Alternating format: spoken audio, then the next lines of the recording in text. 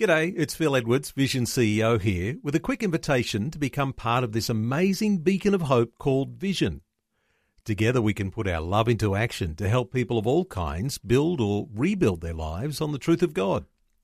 Please consider the part you can play during our upcoming Visionathon appeal, remembering that it's your support that makes Vision possible, including this podcast.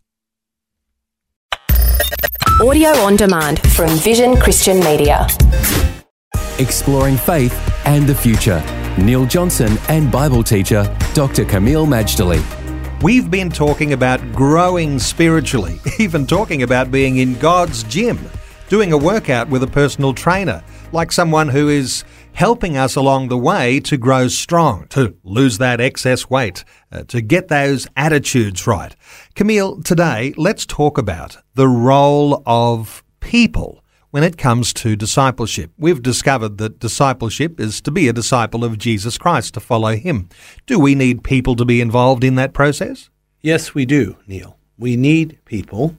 However, ultimately, let's always remember we need the Lord and whoever he sends our way. Not all that he sends our way are going to be nice, wonderful, sweet people.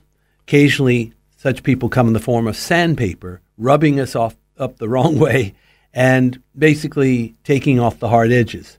But yes, we do need people, as long as we remember that it's the Lord ultimately with whom we deal. So when we talk people, are we talking about people in a local church context?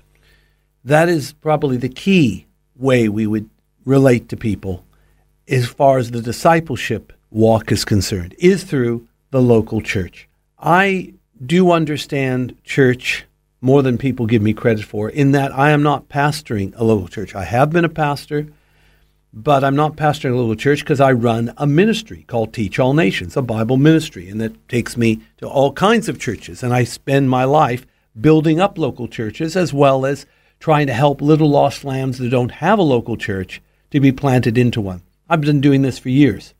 And the reason I feel this way is not because the people in the church are perfect, but because the people in the church are on territory that belongs to God. They are God's people on God's territory in God's timing for such an age and time as this, and we need each other to grow together in the Lord. And we, when we think of disciples and disciplers, might have a goal that one day we might grow to a level of maturity where we can skip from being a disciple to being someone who does the discipling. Well, we do need to graduate from being the one that's on the take, being discipled, to discipling. And by the way, we can be doing both. There are instances simultaneously of getting input into our lives, and while we're getting input in our lives, we pour out in love and care for others. Actually, you never really graduate from the school of discipleship this side of heaven, but you can get a lot of promotions. Is it possible to be discipled outside of the context of the local church? Because there are a lot of people we'd call nominal Christians who don't necessarily ascribe to being a part of a denomination or a local church, and even perhaps people listening to our conversation now. Is it possible to have a person who's discipling you outside of this context? Yes, it is possible.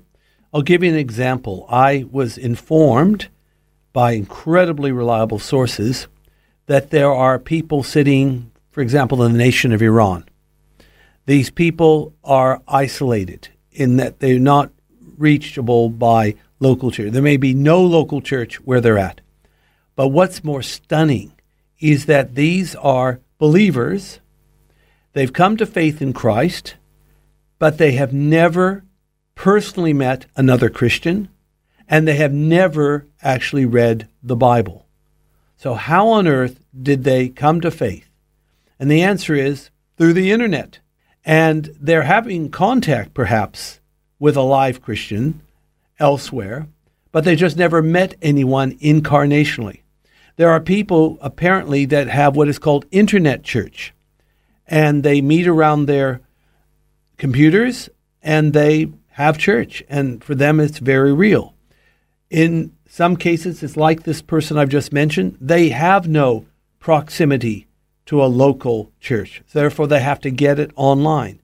But also, there may be a few, they could drive around the block to a church, but they'd rather have it this way.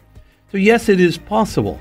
But I think where we can, and in most cases we can, we should be with people sitting right next to us, worshiping the Lord together.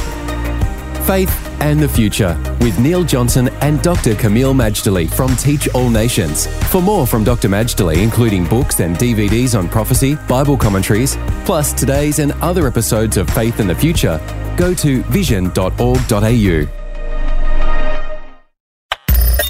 Thanks for taking time to listen to this audio on demand from Vision Christian Media.